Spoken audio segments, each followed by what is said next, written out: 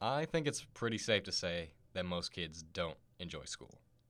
It has its purpose, but to most seems fairly pointless at that point in their lives, and seems pointless where they want to be later on. Education itself can be exhausting to most average students, but it especially places a strain on kids with learning disorders. But this isn't just because they have the disorders, but because the current American education system has no idea how to treat them. Now, obviously, schools can't just leave the students as is, as it would be incredibly hard to near impossible for some to keep up with everyone else.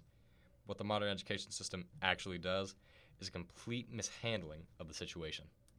It's also not exactly a controversial statement to say that the current American education system isn't perfect.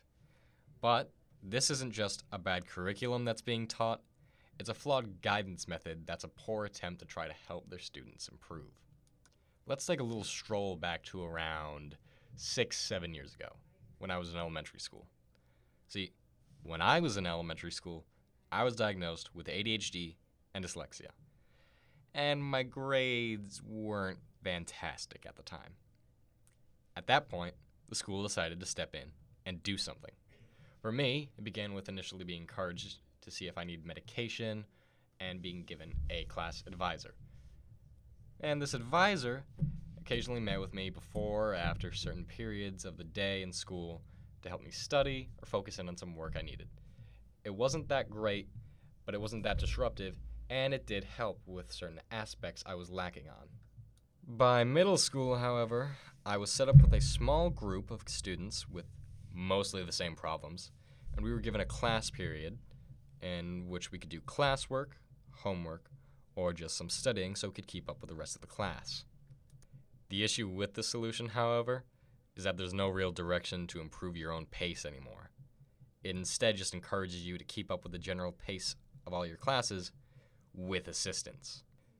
If you continue with this class into high school, which you can, mind you, it presents problems with your schedule because it takes an entire year-long class away from you and can have you have problems keeping up with credits that you need to fill by the end of the year and by the end of your high school career as a total.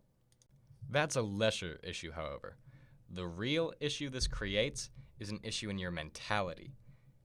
Because you had a previous inability to get good grades like I had. They just sort of settle you in with a status quo of expectations of just wanting to get your work done. And they don't really incentivize that you improve as a student so you don't need to be in the class anymore. It's one of the many overreaching problems of the American education system, prioritizing grades and test scores over the actual improvement in skills of students.